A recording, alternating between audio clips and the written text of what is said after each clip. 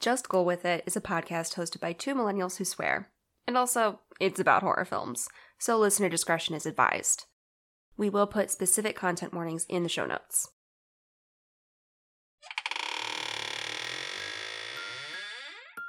Boo.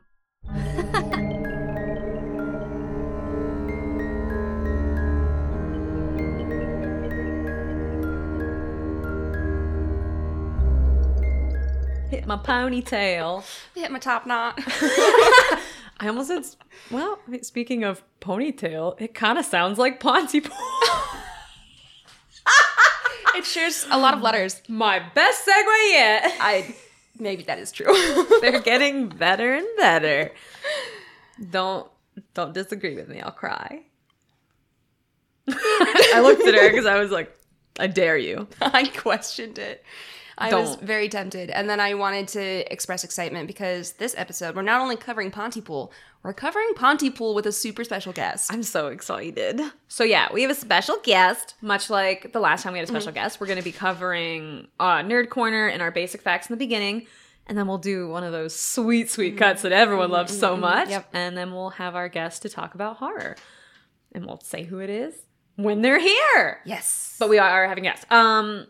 But now we can talk about some facts about Pontypool, which, very unfortunate. You know how they do the thing that Alien did where they do one letter at a time? Yep. It is Auntie-Poo for a while.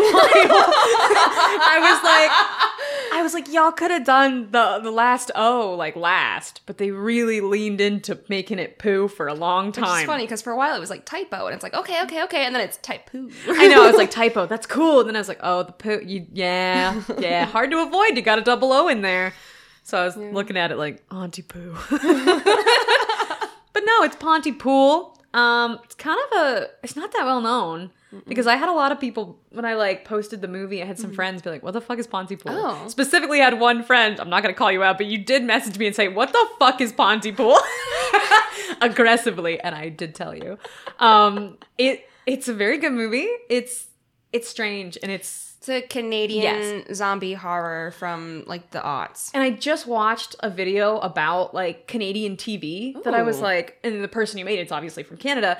And I guess it is a thing. I mean, why wouldn't it be? That Canadian like artists and like musicians and everything sometimes just don't make it past being very famous in Canada. Yeah. So it's possible that this movie is quite popular.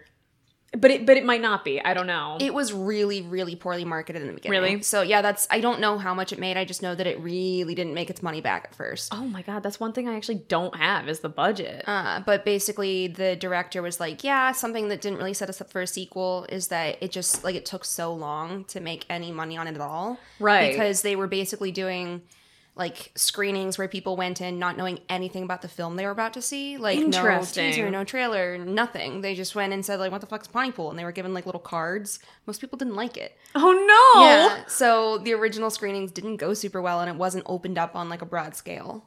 Interesting. Yeah. I guess that's not too, like, I'm not surprised. No one knew about it. Every person I brought out to was like, what is this? One person did. My boss at work actually was like, is this like about the radio guy? And I was like, yeah. And they were like, I've seen that. So meanwhile, everyone I've talked to has been like, oh yeah, Pontypool, that's a weird one. Really? And I was like, oh, okay, I guess I'm just like main core, And then apparently people don't know about Pontypool, which is fine. Well, one of my facts is actually kind of what I talked about earlier about how some movies just don't make it to us, but they're loved there. So like we'll get to it. Okay. I do have the budget now in my head. Dope. Okay, so I'll start with my few facts. So it was directed by Bruce McDonald. Yes. He also made, and these are a bunch of films I don't know, but again, they were specifically listed as being very popular in Canada. And that could be wrong. I don't know. Canadians, let me know if I'm wrong, but that's what they said. We have at least an Ontario listener. Oh, good. Well, let me know. Yeah, they'll let us know. So he made Roadkill, Highway 61, Hardcore Logo, Trigger and Hellions. Those are two different movies. I just said them weird. Huh? And then Hardcore Logo has apparently been ranked amongst the greatest movies ever to come out of Canada. Wowza. That's what I read. This could just be somebody who was like, I just fucking love that movie and I'm going to make sure the world knows. Like, I don't know. But that's what it said. So potentially very popular in Canada. The movie was written by Tony Burgess. And then he wrote the novel also, Pontypool Changes Everything. Mm-hmm. And I have some facts about him. So his writing has been described as this. This is a direct quote. Oh. I thought you'd like that. Thank you. Blended ultra-violent horror and absurdist humor, inflicting nightmarish narratives on the quirky citizens of small-town Ontario. Think H.P. Lovecraft meets Stephen Leacock. Now here's some facts about Stephen Leacock. Good, because I don't know who the fuck that is. This was a writer from, like, way back when. I think, like, either late 1800s, maybe early 1900s. Got it. Okay. Racist piece of shit. Didn't think women should vote, so don't look him up. So. But he was, like, a humorist, so I don't think that his writings were in any way, like, political or anything. I think they were just, like, funny. But back then, funny could be really not good. Yeah. So, yeah. But that is what this person has compared them to. So, not great, but I don't know this person's writing, so who knows. Fun facts about Tony Burgess. He played in a band called the Ether Brothers. Okay. Had a job as a telephone psychic. Worked at a vinegar factory. So there you go. There's some fun facts. All right. Still lives in Canada. Apparently lives in like a house that is considered by all the townspeople to be very haunted. Because it used to be, I guess, like a funeral home, possibly. If I'm wrong, who knows? But these are the facts I got. So, an interesting person. He also wrote the screenplay, and apparently wrote the screenplay in 48 hours. They were like, you need to adapt it for a movie. And he was like, you got it. And that's what it says. Sorry, I have something that might be... Yeah. So, originally, he, like, had his novel, and then he, like, optioned it as a radio drama, and someone picked it up. And so then he was like, well, we have cameras, let's film this shit. And so, like, is it like the audio drama was made into the film in 48 hours, or he wrote the audio drama in 48 hours? The fact that I have is that they did it at the same time. Oh, okay. So apparently the movie and the radio drama are, like, one thing. So they filmed everything, but then all of the things that are, like, recorded, that's the radio drama. Apparently. Okay. I don't know if they actually did it at the same time or if one came before the other. Yeah. But what I read is that, like, what he wrote for the film, like, that's the radio drama. Yeah. Basically what I read was, it was an interview with him, and he was like, yeah, you know, I got optioned to write a radio drama, and then I said, you know, like, fuck it, let's film it. Cool. And so then they just filmed it. So yeah, so I think it is done at the same time then. Okay, cool. So it looks like basically the movie is the radio drama and we just get to see it. So neato. And I do think that's really cool because the premise for this movie is based on the War of the Worlds broadcast, which, what a wild thing that happened. That's what Nerd Corner is about. It? I'm actually super excited because that is one of my favorite things that has ever happened. Like, it's terrible, but it was just wild I'm excited. I think that was most of my facts. The last thing I had is that when asked about the film at, like, festivals and stuff, the director said, we don't like to refer to the people as zombies. Conversationalists. Yep. I thought that was so funny. They're listed on IMDb as conversationalists. Are they? Yeah. I love that. It's incredible. Conversationalists. So that's great. Those are all my facts. I don't have how much it took to make the film. I just have how much it made at, like, box office. Okay. You want to give it, like, a little guess? 20,000. 32,118. Okay. So, not a lot. I feel like I read somewhere that the budget was, like, 1.5 million. Yeah. But I don't remember where I found that, so that might not be real. I really don't know because it is filmed in, like, one location. Yep. It's not like it doesn't look like it would be a high budget film. And I don't mean that in a bad way. I just mean they look like they did what they could with the money they had. Yeah. So, I don't know. But yeah, it didn't make a lot. But it's a good movie. I think it just, like you said, nobody marketed this. Like, well, yeah. Those are my facts. Nice. Oh, shit. Okay. You always look, like, so pleased with yourself, and then the realization hits you. Every single time. It's like I haven't done this 34, 35 times. 34? Now's the 35th. Okay. A radio DJ wants to make a splash in the world of radio, but then learns he can't talk because everyone's turning into zombies. Sorry, conversationalists. Oh, yes, the conversationalists. The conversationalists. It did prevent some things. Okay. That's kind of the vibe I got, you know? This really happened at the worst time for him because this man was like, I'm going to make it big. I'm going to prove them wrong. And then instead he's like, oops, I'm dead. Yeah. But, what's the actual I'm sure it's including a lot more than I've done. When disc jockey Grant Mazzy reports to his basement radio station. It is an audio station too, but it's mostly a radio station. In the Canadian town of Pontypool, he thinks it's just another day at work. But when he hears reports of a virus that turns people into zombies, Mazzy barricades himself in the radio booth and tries to figure out a way to warn his listeners about the virus and its unlikely mode of transmission, the English language. Wild! I feel like that's not the best summary. But... It's not the best summary, but I like that I did not once mention that the thing that turns people into zombies is talking. Yeah, well... What is it? What's wrong with me? I don't know. And then they die. All those years of improv training and I can't do shit. What is wrong? God.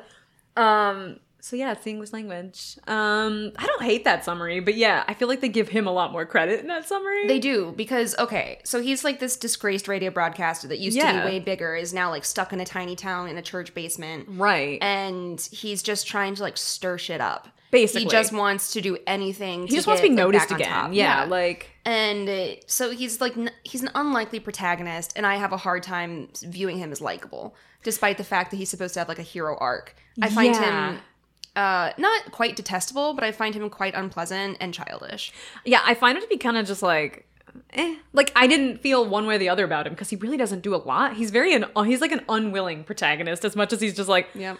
I guess I have to help. Like, I might as well. And then at the end, he's like, I'm gonna do it. And then, like, doesn't. But, yeah, so... I'm with you on that one. I didn't know how to feel about this man, but they give him a lot of credit in that. Yeah, they do. You were reading it and I was like, is he really trying to find a way? He's really not. I feel like Rotten Tomatoes is often kinder to the protagonists than one would normally be. Like, they were super nice to Helen in Candyman. Oh, yeah. And so Helen sucks. I feel like they're just like, we'll invite you in and we'll let you take your opinions from this. He sucks. We're not going to tell you he sucks until you see it. See, that's the problem, though, is I feel like somebody would possibly read a summary like that and then watch this and be like, that guy sucks, and then, like, not like the movie. I don't know. Maybe that's just me, but I feel like some people read reviews and summaries and then get mad when they don't match. Yeah. I'm like, yeah, well, summaries don't match sometimes. Listen to me. Yeah. If you haven't seen Pontypool, TV Tropes really labels Mazzy as like jerk ass with a heart of gold, where he's an asshole. Yeah. But he means to do the right thing at the very end, and that makes everything fine. I think that he's like an asshole too, but I think he's an asshole because of fading relevance. Yes. Like, I don't think he's like mean to people. I think he's just a dick because he's like, well, everything's bad now, so I'm gonna take it out on others. Yep. But he probably used to be like not as shitty. I don't know, because the way he was like, I forgot to give her a Valentine's card. I don't know why. I actually was like, oh. Like, it actually kind of made me sad, where I was like, he was gonna give her a Valentine's card. Like, I also was really worried when I first saw this that there was going to be a romance between him and the younger girl. Ew. And I was like, don't fucking do it. I was like, don't. And then there wasn't. But then there was we'll get to it. We'll get to it. It's Nerd Corner time, and I'm pumped as hell. Okay. How many tabs did you have open at the end? 40. 40 tabs! I had it across 2 screens. And I had one labeled like semiotics and like a tab grouping. And then I had one on like political discourse, and I had one something else. So like I told you yesterday, I was a bit overwhelmed. A little bit. All the directions that Nerd Corner could go. Oy vey, okay. Is because there are so many elements in the central premise. Yeah. So, like, the English language is infected that could be pulled out and held up to the light. So, why is it only spoken English? Right. Or spoken language, rather? Why is it English? Is it about the role of media in disseminating false information? Is it especially relevant a decade after its release because of the rise of fake news and Trumpism? Is it inspired by William S. Burroughs and his language as a virus threat, etc.? I went a lot of directions. Oh, God. And I kept, like, following it for a while and going down a rabbit hole and being like, no, go back. No. So I know more about William S. Burroughs than I ever wanted to know. Yeah. Oh, great. In the end, I decided not to focus singularly on any of those things and go back even further. Hell yeah. So I read interviews with the author of the book, Pontypool Changes Everything, which was, obviously we talked about this, originally a novel, movie's an adaptation, and frankly, that author is kind of hard to pin down as a person. Really? There's a question that he gets all the time that fills him with rage, and it's about, like, the last scene, like the... Right. Whatever the fuck it's called, the weird one that's, like... Noir. I haven't seen this. Oh, it's after all the credits. I'm so upset. You don't need to see it. I don't need to see it? No. Because originally that was at the beginning. Oh. That I read that, and then I went, what is this scene? And then I looked it up, and I was like, oh, I didn't see that. Yeah, whatever that scene is, which I haven't seen, was at the very beginning of the movie, and then people thought that it was too confusing. So he was like, I'll put it at the end.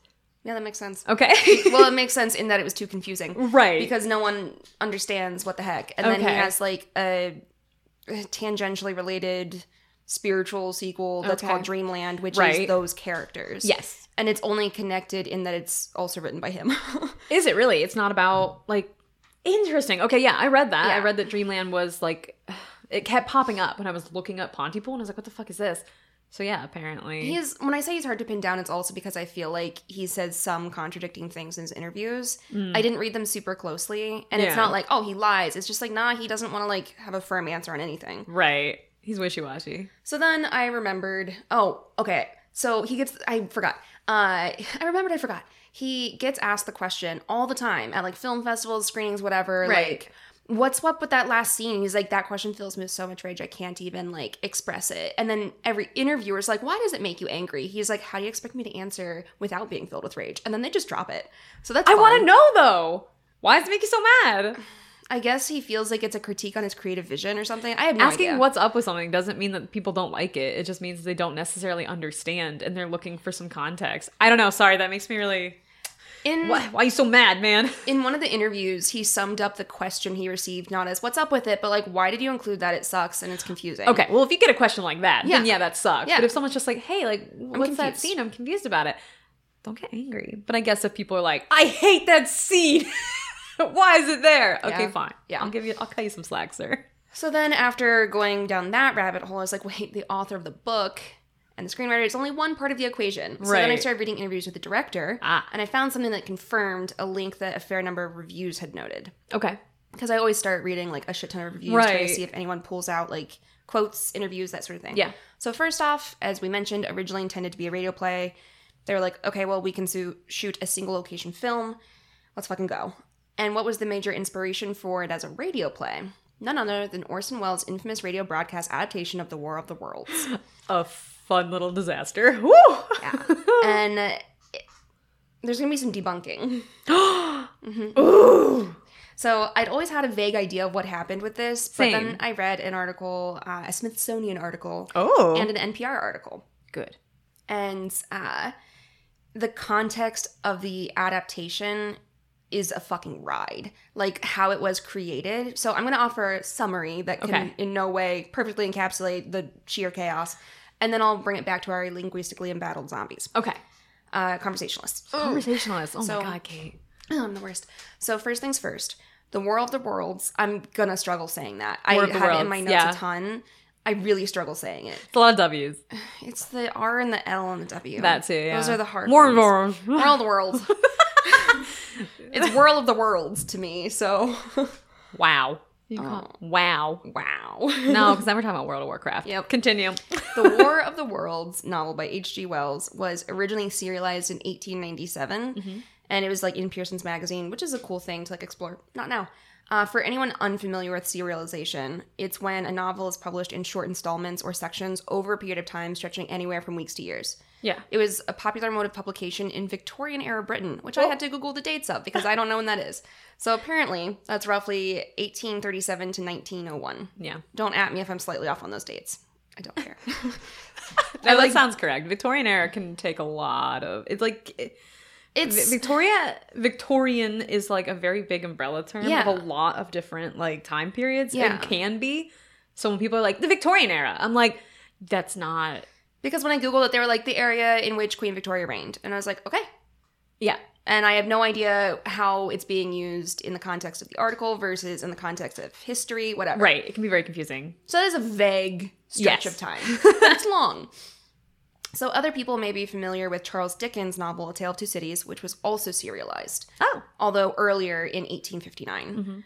A Tale of Two Cities was told in weekly installments over the course of 31 weeks, for reference. And War of the Worlds was released in 9 installments from April of 1897 to December of the same year. Okay. It was published in hardcover form in 1898. Every single time I say a year, I have to close my eyes or look away because I'm like, I can say this number. You really focus. It's so hard to not say 1998. It's hard. The 1990s, they're always on the brain. So it's helpful to view the publication of War of the Worlds in the context of the time and the genre of literature it belongs to. Right. Namely, invasion fiction. Right. In Great Britain between 1871 and 1914, there were apparently over 40 works centered on the invasion of Great Britain by Emily forces. Emily, no, don't! Emily, stop! You're a monster! I can't believe she's done this. I can't believe you've done this. In Great Britain between 1871 and 1914, over 60 works centered on the invasion of Great Britain by enemy forces. Enemy forces. Ah, okay. Yeah. And over the decades, the enemy country changed. So in the 1870s, it was mostly Germans. Right. Later, it was the French. So it changed based on sociopolitical events. Mm-hmm. But the core here is that it reflected the societal anxiety that was ramping up as tensions increased among imperial powers in the years leading up to the First World War. Yeah. People are scared of other imperialist countries becoming more powerful and hostile. Time to publish literature detailing how our very worst fears could come to pass. Yeah. As is our way. So notably, the invaders in Wells' work are not merely citizens of another European nation, but aliens from outer space. And there are a number of interpretations of the original novel, such as a critique of religious zealotry and rejection of science, or a nod to human evolution, social Darwinism, natural selection. But there's also the reading that it was originally intended to be a social satire on imperialism. Oh. The most prolific and powerful colonizing force in the world finds themselves colonized. Great Britain has been colonizing nations for centuries. And I want to take a moment here to say that colonization is inherently violent. Mm-hmm. It's not like, oh, the colonists did this thing. Like, it's not what... Tee-hee. No. I can't speak to other people's education, but I know that in elementary school, I was taught that the Pilgrims came to the New World seeking religious freedom, and that's wrong on all counts. Wrong. They were just like, oh, those goofy little pilgrims. Uh-huh. Okay, so, like, calling it the New World, religious freedom, come in peace, all that stuff is fucking bullshit. No. Anyway, colonization is the violent subjugation of people and theft of land for profit. It's more than that, but that's the core. So I can put links for more information and extend show notes, but yeah, we should really interrogate how we teach our own history to, you know, uphold white supremacy. God, the history of Thanksgiving is hilariously just like they made little hand turkeys and everyone had a good time. Like they had some really good cornbread. It was a little dry, but everyone appreciated it. But honestly, we can forgive. Like yeah, no, so bad. Especially like. And then we all do little plays about it. Oh, yeah. Dressed as turkeys. With the historically accurate and not at all problematic headdresses. And we all hold hands and everything's fine. And everything's fine. Jesus Christ. Land back. Okay. Anyway. So in War of the Worlds, we see Britain meet a more powerful force and experience the violence they've perpetrated for centuries. Yeah.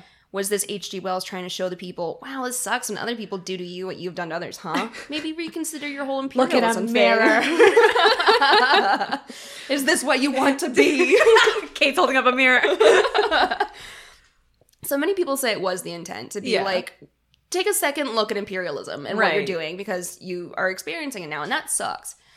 So, bringing it back to the radio adaptation. In 1938, Orson Welles hosted Mercury Theater on the Air. It was a series of radio plays based on adaptations of famous literature. Okay. They didn't have a sponsor, and that is actually relevant, or much of a budget, but they did have a small and loyal listener base. Okay. They were kind of small potatoes, it's fine. Typically, they adapted works such as Treasure Island, A Tale of Two Cities, and Julius Caesar. Okay. But for Halloween, Welles wanted to do something different. He wanted to create a radio play where it felt like everything was happening in the present as people listened. Oh, God. He wanted to produce a drama that felt like a news broadcast during a tragedy. Good call. When he pitched this idea, he did not have a specific work of literature in mind. Right. He just wanted something good for spooky season. Yeah. So he took the idea to his team, and they agreed on War of the Worlds. It was among other ideas. Yeah. The guy in charge of actually drafting the adaptation thought the novel was boring as hell. He thought it was dry and frankly not a good fit for what Welles wanted to do. But through some fun misconnections and lies, he was told make it work. So there's a lot that I'm just like summarizing. Like, I hate this book. And they were like, cool, that's the one, baby. Yeah. Basically, the guy was like, go tell Welles it's not going to work. And so he's like, okay, I'll go tell Welles. And then Orson is like, I'm busy with my play. And so he's like, I talked to Welles and he said, you got to do it. Oh my God. I love it. So the first draft was not great. The rehearsal tape was said to be painfully dull. Apparently no, like, records of that actual tape still exist, but, like, everyone in their writing said it fucking sucked. So Welles was actively working on another project and apparently gave some vague notes about how to improve it and then went back to his other work. So the rest of his team, Housman, Stewart, and Koch, went into... Nope, they did not go into town. They went to town on their revisions. They went into town? My own idioms really trip me up. So they were focused on smoothing it out, seamless transitions, and more believable timelines. Yeah. For example, in the original draft, the invasion took days. But in the new version, it happened in real time over the course of like an hour plus. Okay. The actors also repeatedly listened to recordings of news reports on the Hindenburg disaster. Oh, To jeez. really nail that sense of mounting terror in their voices. Oh my god. Then Aura Nichols, absolute queen, made an incredible like range of sound effects for the Martian war machines. No. Mwah. Yeah. We love a good sound effect. Yeah. We love Foley, and we love talented folks, especially when they're from marginalized communities. Yep. Love it. So according to the account of the creators, the people that rewrote the adaptation while Right. Wells was off doing his own shit, they intended this to be a piece of fiction that drew the listener in and allowed a willing suspension of disbelief. The team who adapted the novel in Wells' absence never actually tried to pass it off as a real broadcast, merely a realistic radio drama. Right. And they thought that would be too much to ask. They really had no faith in it. They thought it was shitty. And according to everyone, it actually was shitty. So far, everyone originally. hates this project. Like, nobody has liked this. No. So before airing, reviews from people familiar with the project said it was painfully boring and would put listeners to sleep. So no. Orson Welles was like, okay, I guess I'll direct my full attention to the broadcast now since you kids finally. can't handle it. We're here. Basically right before the broadcast. So he did his apparently typical routine of insulting his team, berating people for poor work, and making drastic revisions in the hours and minutes before going live. So classic white man behavior. Got it. Oh, yeah. And he was known for that. And people were like, oh my God, it sucks. Oh my God, he's brutal. And then, wow, he's a genius. Yeah. And he was like in his 20s when this happened. Oh. Yeah, he was quite young. Little baby boy just yelling at everybody. Don't yell at me, baby boy. He did have a baby face. There's a picture that like was disseminated about. Don't you dare yell at me, baby. Baby, I will not be bossed around by baby. Boss baby. I got really like boss baby vibes. Boss baby. But you've seen that, right? Because that's my favorite thing on the internet right now. You've seen this? No. Okay. How many boss baby and baby boos and boss baby vibes? How many of these are there? Boss baby's eternal, apparently. The world made a boss baby float for the Macy's Thanksgiving Day Parade. Oh, no. And as it's floating by, the whole crowd is going, boss baby, boss baby. What? I don't know. But it was just, I don't like thinking about that many people loving boss baby. Every day we stray further from God's light. Don't know why. That smug, I don't know what that smug baby, I don't know the hold that he has on the world. Oh, There's something in his eyes that pulls you in. There's something about Boss Baby. Okay, I'm sorry. Orson Welles is a real boss baby. Babyface Orson Welles was berating his team and changing everything. And while he made several critical changes, the most relevant to us right now is that he slowed down the first portion drastically to make it feel more realistic. After all, why would an otherwise normal broadcast start off at a frantic pace? True, yeah. You had to start slow and then allow the horror to build as elements unfold. So with Wells' frantic energy and enthusiasm, the rest of the crew rose to the challenge and the production began. So he made all these edits like in the hours and minutes before it went live. Of course he did. So originally, it was supposed to be equally divided into two main sections. Yeah. And follow the traditional radio broadcast format, which always had a station break at the midway point and would remind listeners that this was a work of fiction. Right. And also, because they didn't have a sponsor, they weren't required to stop at certain points. They could take those breaks whenever they wanted to. So, as they kept making revisions, the first act became longer and the second act became much shorter, which meant they would take their station break at the 2/3 mark instead of the halfway point.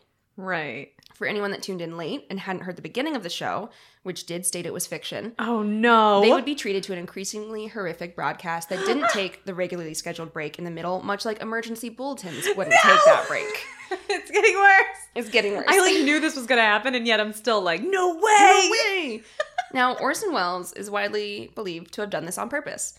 Very few people at the time or retrospectively believe that he naively made these changes. No. So what happened during the broadcast? Well, What happened? not nearly as much as people were led to believe. Okay. So there's this, you know what? Let me pull it up because it's an absolutely wild, quote of like what was happening as they were recording. Let's see. So this is a direct quote from Wikipedia. Actor Stefan Schnabel recalled sitting in the anteroom after finishing his on-air performance. Quote, a few policemen trickled in, then a few more. Soon the room was full of policemen, and a massive struggle was going on between the police, page boys, and CBS execs who were trying to prevent the cops from busting in and stopping the show. Oh my god. It was a show to witness. During the sign-off theme, the phone began ringing. Hausman picked it up, and the furious caller announced he was the mayor of a Midwestern town where mobs were in the streets. Hausman hung up quickly, for we were off the air now, and the studio door had burst open. The following hours were a nightmare. The building was suddenly full of people in dark blue uniforms. Hustled out of the studio, we were locked into a small back office on another floor. Here we sat incommunicado while network employees were busy collecting, destroying, or locking up all scripts and records of the broadcast.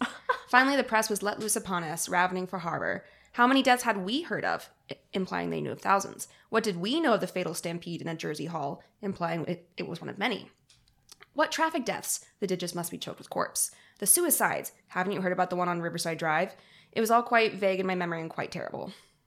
Right. And so there are a lot more.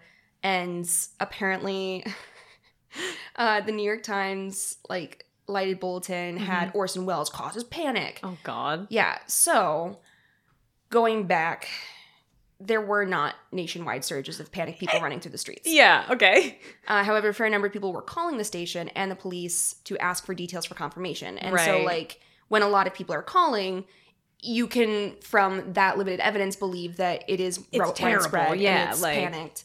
Another contributing factor was potentially the lack of reporters actually awake and at work late on a Sunday night when it was aired.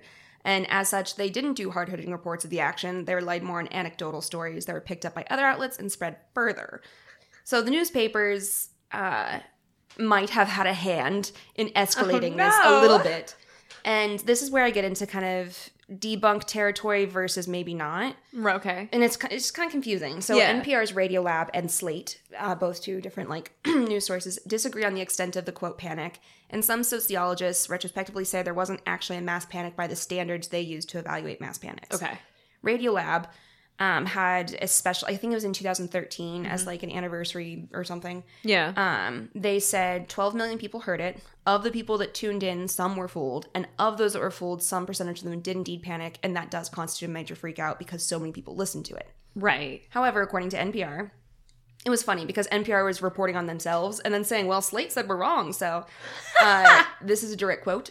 Slate blames newspapers, which allegedly seized the opportunity presented by Wells' program to discredit radio as a source of news. The newspaper industry sensationalized the panic to prove to advertisers and regulators that radio management was irresponsible and not to be trusted. Oh, God. Yeah. Oy, this is a mess. It's a mess. And regardless of whether actual panic actually ensued, the airing itself was controversial because of the supposed attempt to make it seem real. Right. It's not just what it caused. It's the fact that, it could have. Yeah. And Orson Welles, went up and was, shamefaced and, so naive. I never expected this to happen. I never intended to do this. But so many people are that was so calculated. He had to intend to do this. Never trust a boss, baby. Never trust a boss, baby. And this is where I want to take it back to Pontypool. Yeah. The Canadian boss babies, if you will. Yes, right. Mm-hmm. So, like Wells' production, there was a similar pacing breakdown in Pontypool. You start off slow. Grant Mazzy is trying desperately to find anything interesting in a small Ontario town. Yeah. He's doing whatever he can to stir up conflict and agitate listeners, and his producer is trying to rein him in and get him focused on local news stories and remind him that he is in a small town and that matters. Right. Much of the first portion of the movie is Mazzy, setting the scene of just another mind-numbingly boring day in Pontypool. Right, just trying to find anything to report on. And making everything sound way more dramatic than it is. Yeah. And so then you see, the way he handles, trying to stir up conflict. Yeah. And then when things start to get real, he starts to get quieter and quieter. There's just nothing. Quieter. Yeah. Yeah. So the rest of the movie starts exploring what happens when you can't witness what's happening and you're relying on outside accounts of some strange horror you could never have imagined. Right. And at one point, Mazzy is convinced that all of this is a massive trick they're pulling on him. Right. So he's the center of his own world, and he gets belligerent, demanding proof. He gets more than he'd like, regardless of the deviations of Pontypool from the original source of inspiration. It's fascinating to pull at the historical threads to see if perhaps this also serves as a diluted critique of the same original serialized novel. Yeah. I kept coming back to why only the English language? Yeah. Is it all connected to their imperialist history and present? Mm-hmm. I don't think the primary function of Pontypool is to critique British imperialism and colonization. But I do think that tracing the history can invite myriad readings to ponder. Right. Because there is okay, well, what does it mean when words are infected? Mm-hmm. What does it mean when it's this specific language? What does it mean placing it in Canada where, this type of thing? And so some things could just be we put it in Canada because they have two national languages or whatever. Right, yeah. Or two languages that are commonly spoken. I was going to say, French, English are very common there. Yeah. And, I don't know. There were just so many different ways to go. And, a lot of folks, I was just doing Googling and I saw, other podcasts had covered, Pontypool and semiotics. And I was it's cool that you did that. I'm going to go a different way because I don't know anything about that right now. Yeah. So there are still so many aspects that we could have covered for Nerd Corner that we didn't, but I loved this though. Thank you. I always knew that the whole thing with like Orson Welles happened. Yeah. I didn't know to what extent. I just, in history class we'd like talked about it briefly as like, ooh, that's cool, but no one ever told me how bad or how not bad it was. Interesting to hear that it was like, it's bad, I guess, but like it wasn't the mass panic that it is kind of described as. No. But I when I was watching this movie before I did any research, I did assume, I was like, this has to be a little bit like. I need to read you this quote, if you're okay with that. Yeah. Okay. So this is NPR saying, Slate has a different opinion. The supposed panic was so tiny as to be practically immeasurable on the night of the broadcast. So there was panic, but it was not mass panic. It was not nationwide mass panic. So, quote, far fewer people heard the broadcast, and fewer still panicked than most people believe today. How do we know? The night the program aired, C.E. Hooper Ratings Service telephoned 5,000 households for its national ratings survey. To what program are you listening? The service asked respondents. Only 2% answered a radio play or the Orson Welles program or something similar, indicating CBS. Right. None said a news broadcast, according to a summary published in Broadcasting. In other words, 98% of those surveyed were listening to something else or nothing at all on October 30th, 1938. This minuscule rating is not surprising. Welles' program was scheduled against one of the most popular national programs at the time, ventriloquist Edgar Bergen's Chase and Sanborn Hour, a comedy variety show. So it really wasn't that many people. It wasn't. So, like, there might have been, like, a few isolated sure. cases of panic, but it was not, like, everyone took to the streets in New Jersey demanding, like, the governor come out, save us. Like, that didn't happen. Right. Yeah. This is like, you know what? I bet it would have tricked me. Back in the day, if that had popped on, I'd have been like, fuck, we're being invaded. Like, I'm a gullible lad, okay? I'm a gullible lad, Gullible lad. I'm a gullible. That's what they say. Gullible lad Solomon. Yeah. You could tell me a lot of things, and I will have to think for a while before I know if you're joking or lying. The Blair Witch? Yeah, maybe I thought it was real when I was little. So sue me. Fourth Kind. Okay, I don't want to talk about that. Descent. I actually don't think you remember. Can you imagine if we had watched like The Ritual and I was like, I'm never going traveling. I will never travel. There is a monster in the woods. Welcome to Just Go With It, where we review documentaries. At least that's what I think we're doing. Yeah. Kate's like, I don't know why she does this. She really thinks they're real. But yeah, it would have fooled me. But still, I don't think I would have mass panicked. I don't know what I would have done. Maybe I would have barricaded myself just lightly. Just a little. I wouldn't have gone too wild. Like a dresser against the door. Yeah. Calm down. Yeah, secure that safe zone. Whatever. Guess who's playing Dying Light? Oh, I love that game. So fun. But yeah, that's Nerd Corner. That was great. I'm so excited you covered that. I've been wondering about it. I've always kind of been like, I should look into that. And then I never did. You did it for me. Thank you. Happy to help. Well, I mean, that means it's time for our sweet transition. And the next time you hear us, we'll be talking about horror with a great guest. And I'm really excited for everybody to hear it. Let's give the people what they want, Kate. They love our good transition noise.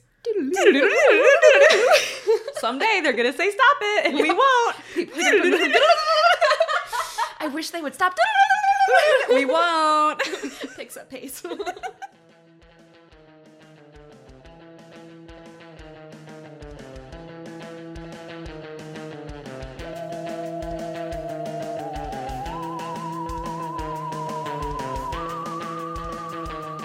Okay, so we did Nerd Corner, and we've done some facts, and now it's time for horror. And as promised, we have a guest. We have Jenna Stever from Polygon.com. Hello, Kate and Nikki. Thank you for having me. Hello. Thank you. We're very excited to talk about Pontypool. Pontypool. I love Pontypool. It's been on our list, so when you suggested it, I was like, someone else knows Pontypool? Oh, yeah. I'm so glad. So underloved, I think, in the horror community. We were talking about this. Kate kept saying that people knew it. Everyone I talked to was like, no, I've never heard of that. Yeah. I was like, really? Yeah, I think it's everybody I know who has seen it has loved it, but I don't think I just don't think it's widely known. No, it's not. It's not anywhere easy to get either. Like, it used to be on Netflix. I watched it like a few years ago. And now it's like Apple TV and also the really weird Amazon AMC subscription through Amazon. And I think DirecTV has it, but who has that? So. Yeah, some of us just have it on DVD because we're older and we don't trust digital media anymore. Some of us are lucky. Yeah. Some of us are smarter than others. Yeah. I've made a mistake. But yeah, so we talked about Nerd Corner, which was about Kate will know. Well. So the Wells, separated by several decades. So H.G. Wells, The War of the Worlds, later adapted into Orson Welles' War of the Worlds broadcast, and the not actually widespread panic that it occurred or that it caused, but the very like sensationalized news coverage of it, and then basically how the pacing of the broadcast and adaptation does have parallels to this, and then drawing threads back through H.G. Wells. Sorry, I'm like trying to like math it out and brain it. But basically, if you chase the political thread from the original, which could be read as a critique of imperialism of Great Britain, and then go all the way through the adaptation, which was an inspiration for Pontypool, and then Pontypool only having like the English language be infected. I'm not saying that Pontypool is a direct critique of British imperialism. We're not saying that, but it could be. Well, I think there is some, there's some interesting, I mean, because it's not just that, I mean, it is interesting that the English language is the only one that is quote unquote infected in it. But I think there's also some interesting commentary because you have the Lawrence of Arabia singers coming in and doing their performance, but in a very like knowing, like the movie understands that this is a not good racist representation. But you also have like Nigel Healy from the BBC in his radio segment being like, your country has a history of separatists and terrorist activity, and just everybody being kind of like, what the fuck, like. Oh yeah, but I mean, I think that the imperialism, it's a minor thread in this. I don't think it really gets pulled out, and the fact that like have a lot of English language white people as our leads, it doesn't necessarily pull on that thread as much as it is, but that thread's there. It's definitely there. And then so we talked about that, and then we talked about how it's like recorded. It was recorded to just be a radio drama originally, and then they were like, what if we filmed it as well? So it was a movie at the same time. That's so cool. Yeah. See, that was Nerd Corner, but now it's time for horror. I also talked about in the beginning, they did the thing that Alien does with their opening credits, where they do it like letter by letter. But for a brief second, it is Auntie Pooh. And I was like, a bold choice. I like that they were like, I mean, it starts off saying typo with the first number of letters that cut down. So I was like, that's cool. And then they really went with the poo route, but that's okay. Why not? If it's there, you gotta respect a bold move. You gotta lean into it. Also, Kate, the hand on my eye is really throwing me off. Kate's got her cursor right on my eyeball, and I was like, what is this? We're good now. Okay. So this is the second time I had seen it, and I was really excited. I forgot that it's all in one location, basically. It's a bottle episode, yeah. Yeah, it's so cool. But I was most of my notes are about how they kept it looking very cold and wintry, even with like very rare outside shots. I loved it. It's so chilling. Like the whole thing. It has the Twilight blue, you know, like little blue cast the classic. Yeah. Oh, it's so good. But I said it has Night Vale vibes as well. I don't know if you listen to like Night Vale, but the way that they do like the very beginning, I don't know what that was. This is a thing that occurs often, is I don't really understand movies, and Kate has to explain them, and now you can help. What is the beginning thing that they're doing? What is the cat poster? Yeah, I think it's just an opening monologue. Like I don't necessarily. Okay. I mean, it's clearly like he's doing like his talk segment, his big brain radio talk segment. But I don't think it's necessarily a reference to a specific thing. Okay, if anything, Welcome to Night Vale is probably referencing Pontypool. Makes sense. It just I couldn't tell if it was very significant, and I was like, I gotta pay attention to this cat poster. And it didn't come up as much, and I was like, it's not relevant. True. Yeah, I just couldn't tell, and I was like, Kate and Jenna will be able to tell me. But it was very haunting the way he was reading it. so I couldn't tell, but I liked it. I also said sprawling snowy landscape and a scope aspect ratio. That aspect ratio. There's never a more iconic duo than very sprawling cold landscapes and like that nice wide screen. Yeah. I loved it. It's stark. But yeah, it's so stark. I especially love that opening moment with the woman at the car where she's like slamming on his window and it's just black behind her. Like there's basically no landscape is visible. It's just like this field of darkness that she disappears into as soon as she arrives. Yeah, it's so snowy. Like there's just nothing. You can get like little flecks of snow and then it's just nothing behind her, and it's like it looks like it's not even on Earth. It's so spooky. And then same with like when they have the windows open and it's just that pouring in snow. I was like, oh, it's so scary. Yeah. I mean, it does such a great job of capturing. I mean, the fact that he arrives in darkness and like we know it's so early in the morning that he had to crawl his ass out of bed at 3 a.m. and drive through the snowdrift to get to this shitty morning job that he fucking hates. Oh my God. Evocative. They do such a good job of making him absolutely miserable. Like, he's so mad. Good for him. Yeah. He's on the phone and he's just so angry. And I was like, yeah, no, this is good. They've really established that wherever he's going, he does not want to be there. He's miserable. And I think so has every angry. right to be. If I had to get up at 2 a.m. and drive through the snow to go sit in a basement and drink alcohol and be on the radio, I'd be miserable too. I love when he takes a sip of his very whiskey coffee and says, I'm just sipping my coffee. I was like, you fucking liar. I was like, classic. Yeah. Like, especially because he's like going off on everybody drunk on the ice because it's the end of ice fishing season and he's like, these drunkards sip, sip, sip. I was like, just like, refill.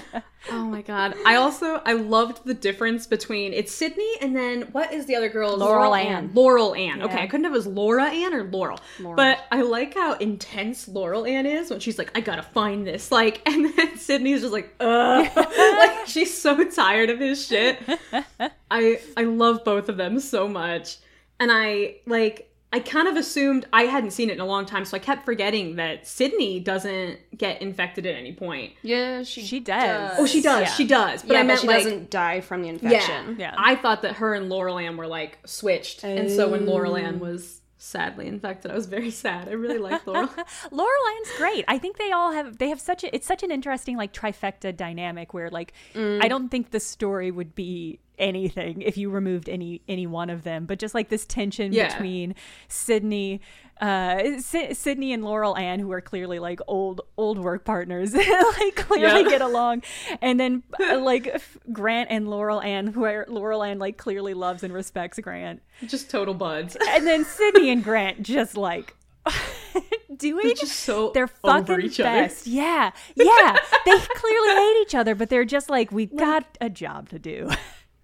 It's that working relationship where, like, you know you're going to see the person every single day for foreseeable a very long time. And you're like, it's fine. Like, I don't care. Like, oh, my God. But I love poor Laurel Ann. My favorite line, and probably the whole movie, is when she's like, I think it's, what are they? Conversationalists, not zombies, as the director has said, are like banging on the door. And she's like, we have enemies, sir. Yeah. I was like, yes. She was in a war? Yeah, she was in Afghanistan. Yeah. I was like, yes. Intense, loved her. She's great. We've got enemies. And I was like, you sure do.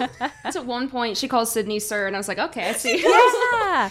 I was like, okay. I mean, it's just one of those things where it's like, clearly a veteran, and like that's clearly part of her backstory, and it's just suddenly comes all out at this moment. That kind of snap to professionalism that I think is kind of just like evident throughout this whole movie that I really like. Yeah.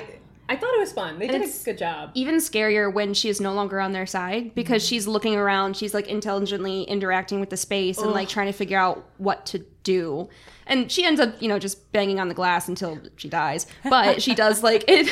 She's walking around the room, and at one point she's like looking at something, and I can't tell if she's looking at it because she's thinking or because there might be sound coming from it. No. But she has that like mentality and that experience where it's like, she's a dangerous zombie now. Yeah. Conversationalist. Sorry.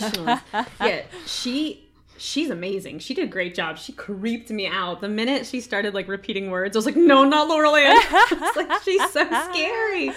Yeah, and she has the only moment of real gore in the movie. Yeah, she does. Yeah, and I think it's really well done. I think just like the like carved up mouth that she gets so at the spooky. end. Yeah, really grim.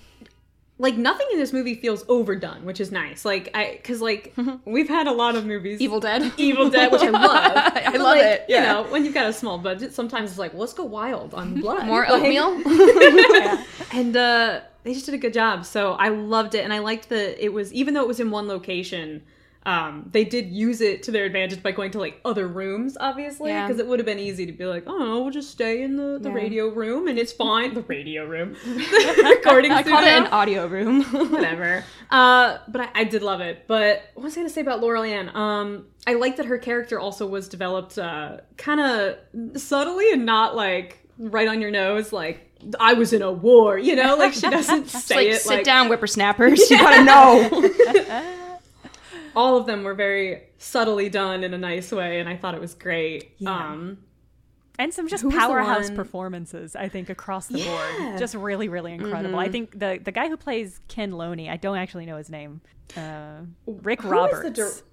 Oh, okay. Ooh, he was great, He's considering incredible. You don't see him. Yeah, I think his performance is Oh. so pure and so terrified and just so incredible. And to carry all of that just through your voice, I think is incredible acting. Oh, yeah. And the way he utilizes, like, the pauses between sentences or, like, between words or, like, the way they use silence as tension. Like, hold on, I can't say anything. Yeah. And you hear, like, maybe something in the background. But the way that actor, like, paces his lines, top tier.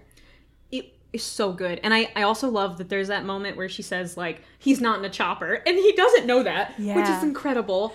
And I love that there's that moment, you know, okay, he's not in a chopper, blah, blah. And then there's that like really subtle moment where he's talking about how he's driving around once shit has really hit the fan, and he's like, I'm trying to drive, and you're like, oh, so we've given up on the, you know, we know that this is not a chopper. Like, it was a good way to be like, it's too late for this. Like, we're moving on. Yeah, I like a part. There's a part later on where I mean, because Sydney and Grant sort of do this exchange where at one point Sydney's like, I think this is a hoax, and Grant is like, no, this seems real, and like they kind of swap. But there's this really great moment where Sydney is like, I don't know, Grant, I think people are fucking with us, and Grant's like, and Grant, because he can't respond to her because he's on the air, so he's like doing his on the air performance, and his response is something like, in fact, our own Ken Loney. And like the subtext is, no, our person on the inside is saying this is really happening. This is not being faked. I think that's just a really smart moment of script writing. Yeah, it's just very scary to watch all of them try to figure out what is happening. And like you said, there's that moment where they switch. Like, first she's really upset about it, and then she's like, no, this has to be fake. And then he's like, oh no, I think it's real. And then you get the BBC call, and it's like, oh my god, like, it's just, it takes so many steps into what is happening, what's going on. Like, I think my favorite part about this movie is that it is filmed in a single location, and so they are limited by only being there and not witnessing almost any of the early stuff firsthand. So they only have what other people are telling them at the discretion of technology working, that person actually answering their phone. And so they are so limited, they are so isolated, and that gives you like this claustrophobic feeling. Yeah. It's very claustrophobic. And also with the like phone calls and everything like not coming through, and it gets all staticky and you can sometimes not hear. I was like, oh, good sound design. The sound design was so good. It's incredible. I mean, it has to be. So it has good. to be. But like, I say that, and I rewatching this, I was really struck because I only ever saw A Quiet Place in theater, so I haven't like sat down and with my my little headphones on and my under my little blanket in my little apartment and listened to it. But I was really frustrated with how I think inattentive the sound design in that movie was for what kind of movie it was. Yeah, like any movie that focuses on using silence, you have to do it at the right, like we've talked about this so many times, you gotta do it at the right time, you gotta do it for the right amount of time, and like it's so easy to like mess it up. And here's the fun Quiet Place story that everyone makes fun of me about. I saw that movie, I used to work at a theater as a projectionist, and I went right after work one day and I didn't have time for dinner, and so the only thing I had with me was carrots. I felt so bad. Oh no. I was like Like, I was trying my very best. As soon as the monsters would come, I'd just nibble on my... Furiously eating carrots in a dark theater. Great. I just wanted to eat them. I gave up eventually. I knew I wasn't going to be rude. But that's how I watched A Quiet Place. I have not watched it since, but yeah, I agree that it's a little... Yeah, this movie, I think, did a good job. I especially liked when they would like pass the notes and stuff, and when they were speaking in French. I loved that. When you see him be like, I don't know, like how much French I know. They know about as much as I remember, and I was like, I can translate this, which is not impressive considering it's like 5th grade level French tops. It was impressive to me. I took it for 4 years. I should know more than that.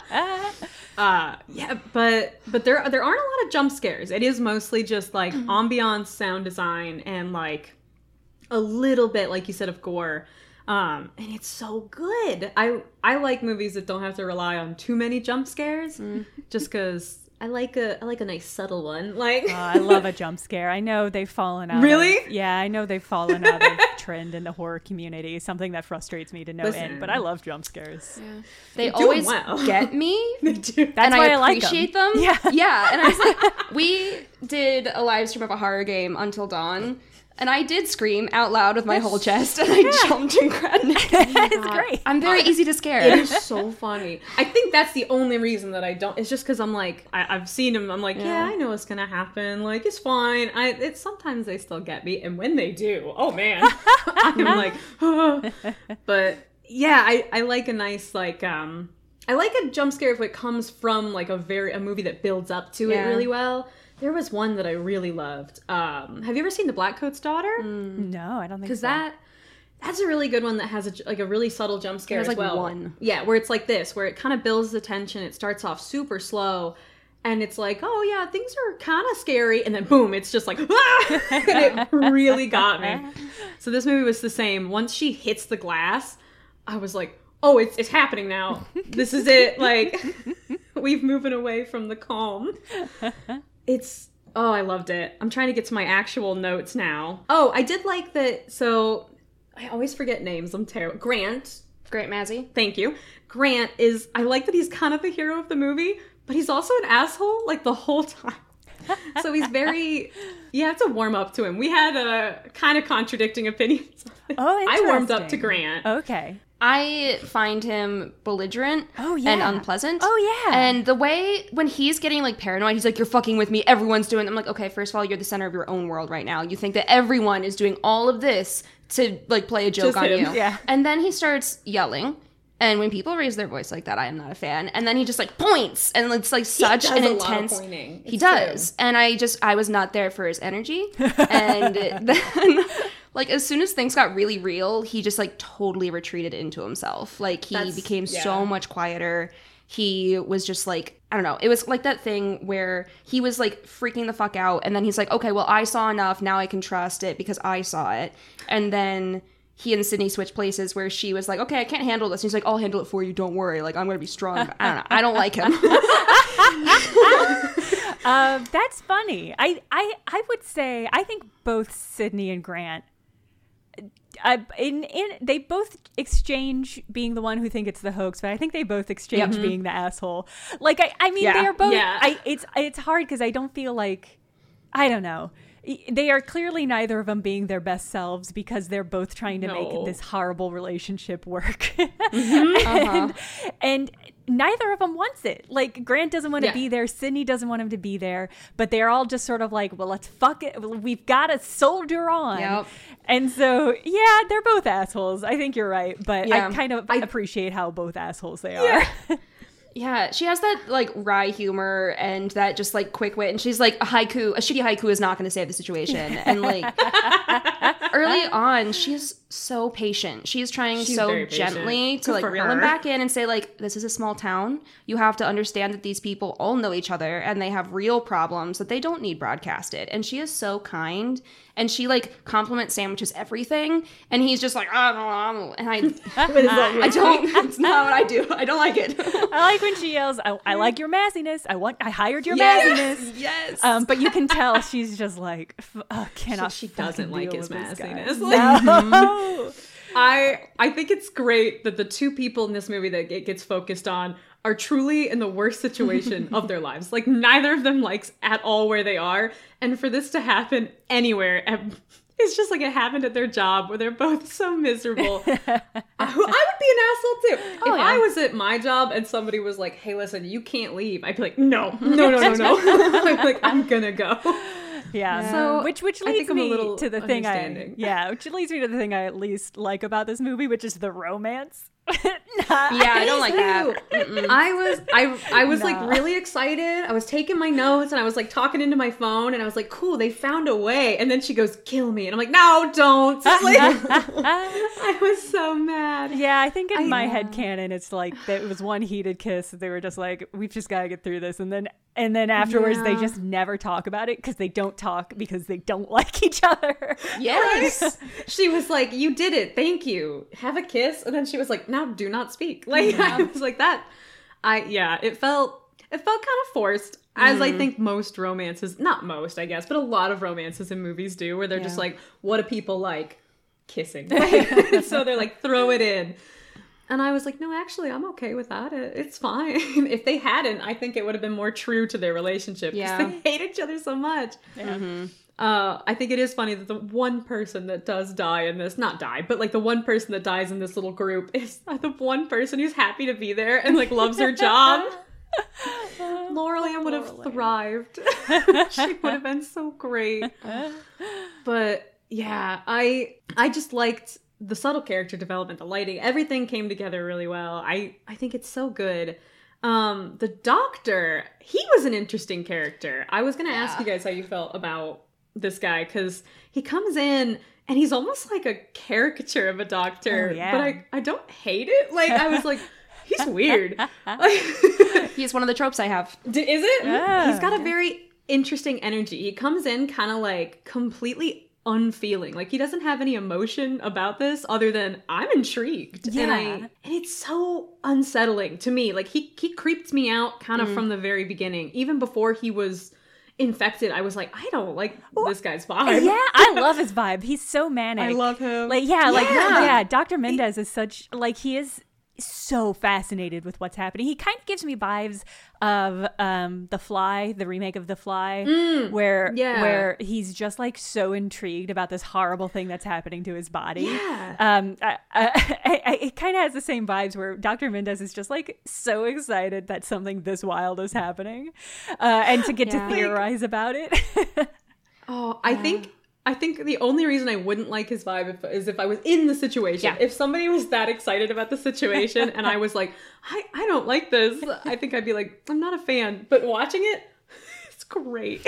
Honestly, the way he interacts is like he's alone because he's just like spinning out theories, and it's just incidental that other people are there also speaking or hearing him, and he's just like in his own world, and he's just like so tuned into the science and the intrigue. Yeah. And it's just like, he doesn't know anyone else is there right now. He just kind of does his own thing, spinning the top. That's totally true and proven when people do say things. And he's like, oh, you're here. Like, he looks at them like, you've spoken. And I'm like, yeah, man. He was just such a cool character. He was a weird mix of unsettling me, but also he was like some comedic relief that I was like kind of excited about. Yeah. Yeah, he's a good character. He makes an interesting counterpoint to Laurel Ann, because it's like after after Laurel Ann passes, I think Grant and Sydney are kind of spiraling, and so having him be here, be a third presence that kind of offsets that energy, because they're spiraling downwards and he's spiraling upwards because he's so excited. Yeah.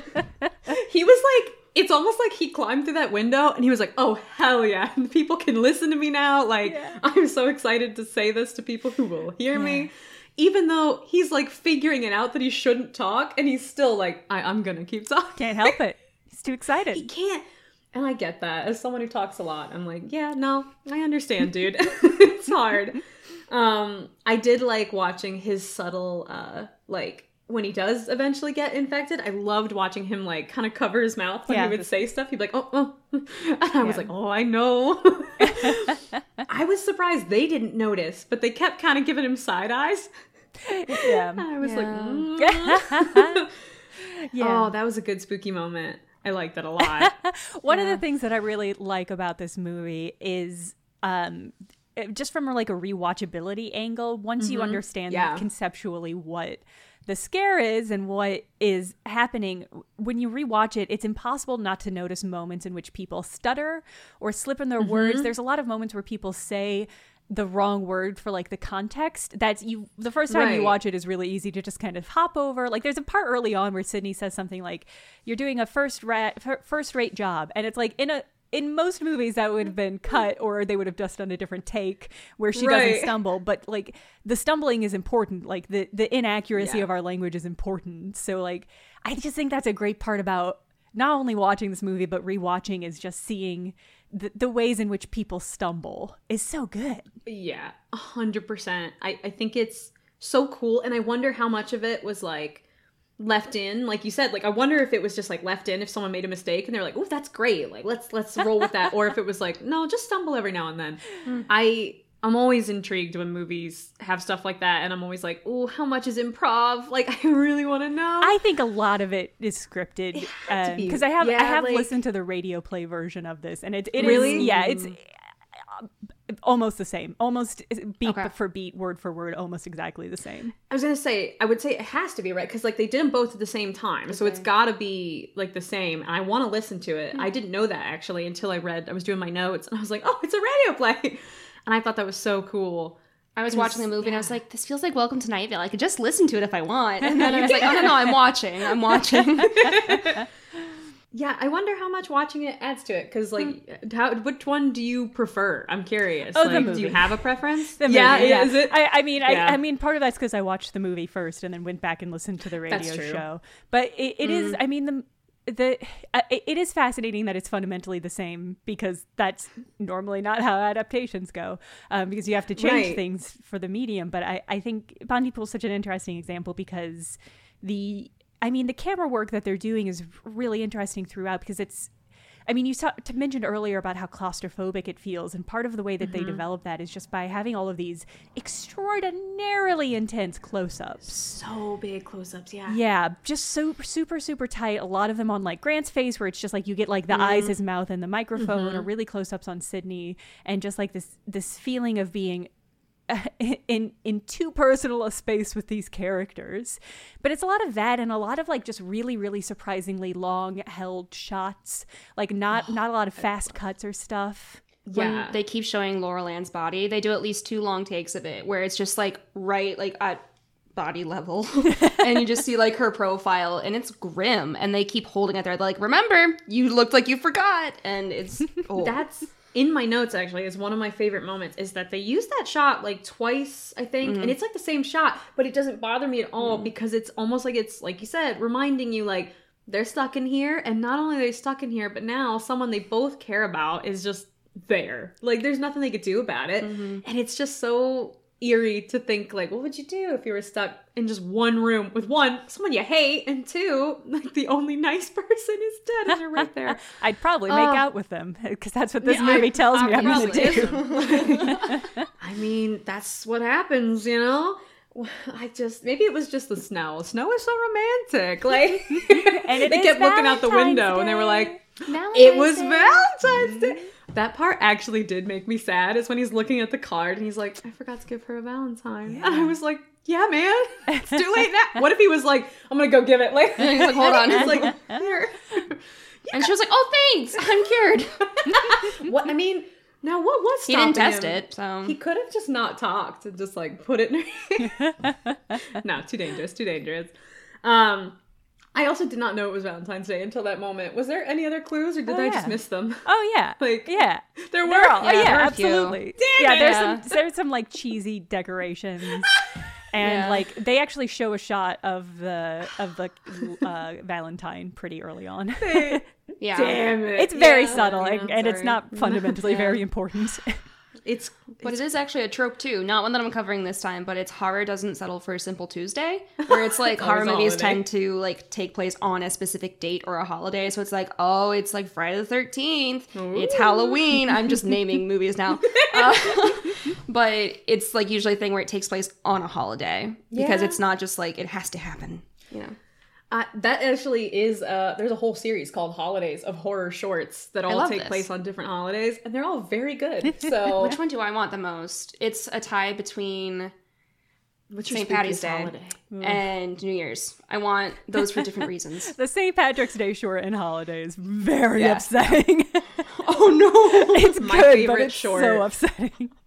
Valentine's Day is my favorite. Ironically, it has nothing to do with this, but that is my favorite short in that clip. I have not seen it in a long time, but that is the only one that like stands out. And I'm like, ooh, so spooky. I don't know, spookiest holiday would definitely. I'm not gonna say Halloween. That's too easy. It's too easy. Christmas, pretty spooky. It's winter. You know. I think Christmas is the scariest because of the juxtaposition of like holiday cheer and all the bright decorations and just like blood spatter, you know? Yeah. On anyone's Christmas tree. Everyone has that, you know? I see that. But, I regret that there aren't more good New Year's Eve or New Year's Day. There should be a new start. Like, what's scarier than that? It's a very like symbolically potent time. So it seems a shame that nobody's just taken advantage of that. I know, like, Hulu does like a whole thing where Huluween, where they're like, we're gonna do a new horror movie every holiday, and the one for New Year's is actually really good. And I was like, hell yeah, finally, like we're getting somewhere, because it's great. It's all about like influencers and stuff. Good stuff. Okay. Yeah. So yeah, you're right. Holidays and horror movies. Besides a scope, aspect ratio, and a snowy landscape, that's a more iconic duo. You got me. Okay. I'll put it in my bracket. Thank you. Yeah. So I think that was like most of my notes about, that is the wrong notebook. Most of my notes about horror, I think. I mostly was just excited about, like you said, the close-ups and everything. You already mentioned it, but it's so good. I think it really drives home, like, these are the only people you're going to see. You don't see any of the conversationalists, like, for longer than a few minutes, really. And I think that's so interesting. You really just hear them, which makes sense considering talking is the thing you shouldn't do.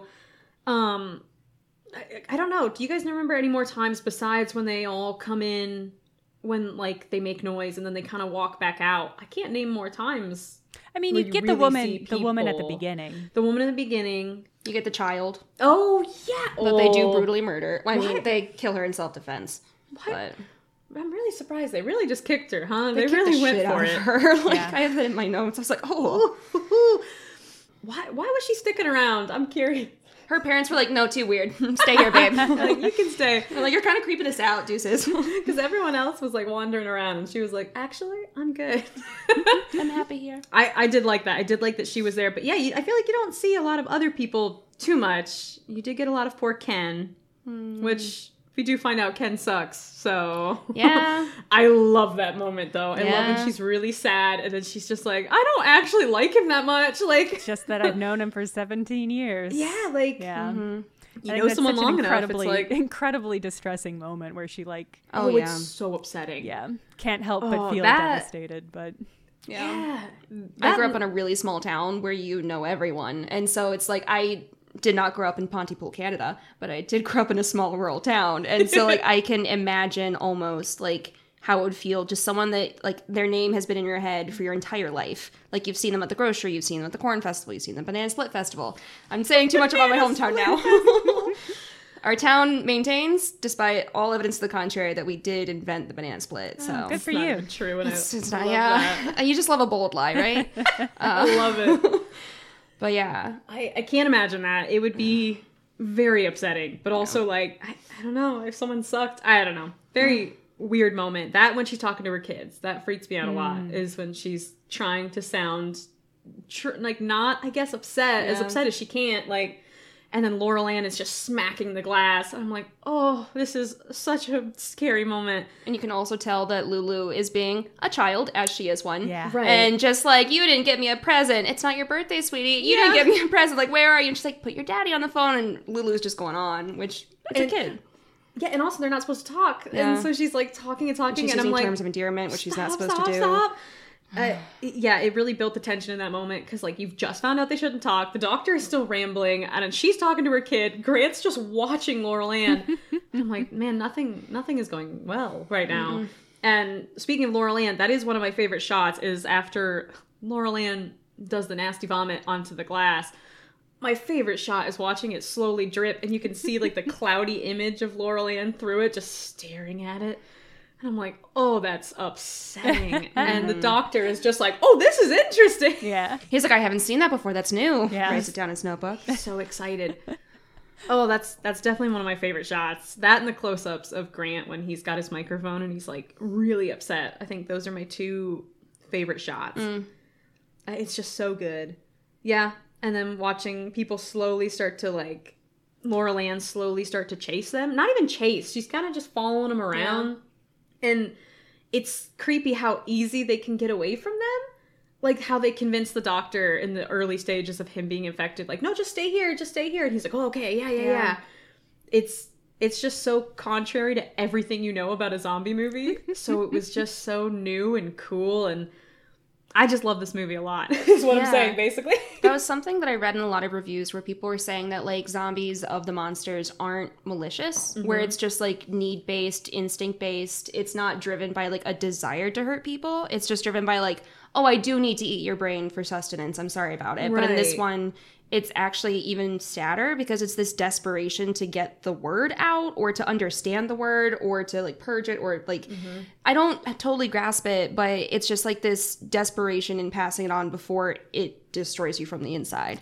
I mean, so it's also sadder. It's a much more relatable feeling because I have some bad days, but I don't normally go around repressing the urge to bite somebody. Normally. Yeah, you have your days. But I think it's a much more human concern to not be understood or to feel like you can't explain yourself or that you can't get your words out. I think there's another really great moment where after Sydney has cut her hand and Laurel Ann is bandaging up her hand. Oh, yeah. And Laurel Ann says something like, I think this was something in my mind, or she has some nonsensical line that is right on the border of sense.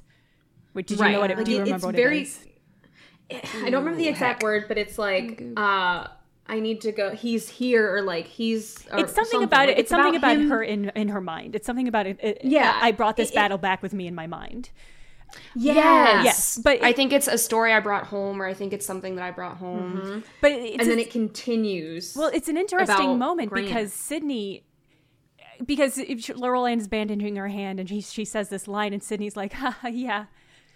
Wait, what? Yeah, like there's this moment where she like agrees. She's having a conversation, and so she doesn't understand what Laurel Ann has said. She's just kind of nodding along and laughs, and then she takes a moment and understands that she doesn't understand what was being said, and then Laurel Ann doesn't understand either. And I think that's just such a real moment that's so imbued with fear because of what's happening.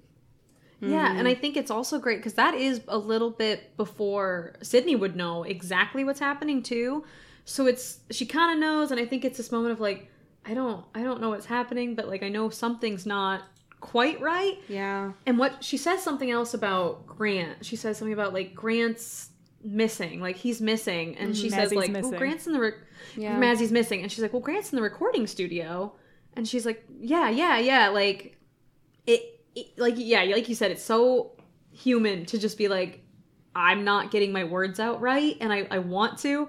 Like, you know what you want to say in your head, but there's just something preventing you from like being able to put it into words, and it's such a frustrating feeling. But like if that was just happening to you constantly, I can't imagine. Like when now it's time for another sad childhood moment. No. Oh yeah. When I was younger, like one of my friends was the like 80-year-old woman that lived next door. Actually, she might have been in her 90s. She was super sweet. I would help her sweep her grass over her lawn. After she had someone mow the lawn, she would sweep the grass to evenly distribute it across the lawn. Okay. She had a reason. I helped. And she also had a very sweet cat. She also did have a stroke at one point. Oh. And after that, she had a lot of difficulty speaking, which is really common with that. Mm-hmm. And I remember her saying, like, in frustration, that she knew what she was trying to say, but she couldn't say it, and how frustrating that was for her. Because she loved to talk. Like, she craved conversation, and she felt like she was stuck in her own head. And watching this movie, I just kept thinking about that. Oh, I get what you're saying about it being very human. It's very upsetting to think how they're feeling. And it's just like, they're just trying to get it out. And I don't know. well, this movie is just great. It's very unsettling in a new way. And so anytime I recommend it to people, I'm like, it's weird. And I know that. And I know if they read the description, they're like, oh, no. And I'm like, no. Like, you just have to, like, you gotta watch it. Because it's just very different. It's not like any other movie I've seen. I love it. It's one that I think about a lot. And I just keep kind of rolling things over in my head. Yeah, I hadn't seen it. This was the first time I'd seen it in a long time. I hadn't watched it since I was probably in like college or something.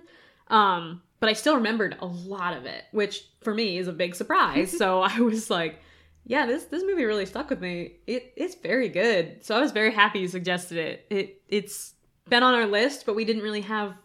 We're like, oh, I'm not sure. Like, it's kind of weird. Like, should we do it? It's winter. You got to do it. It's winter. You got to do it when it's winter. I was like, snowy out. Yeah, just not yet. But not yet. I can't wait until it starts snowing. That's all I want.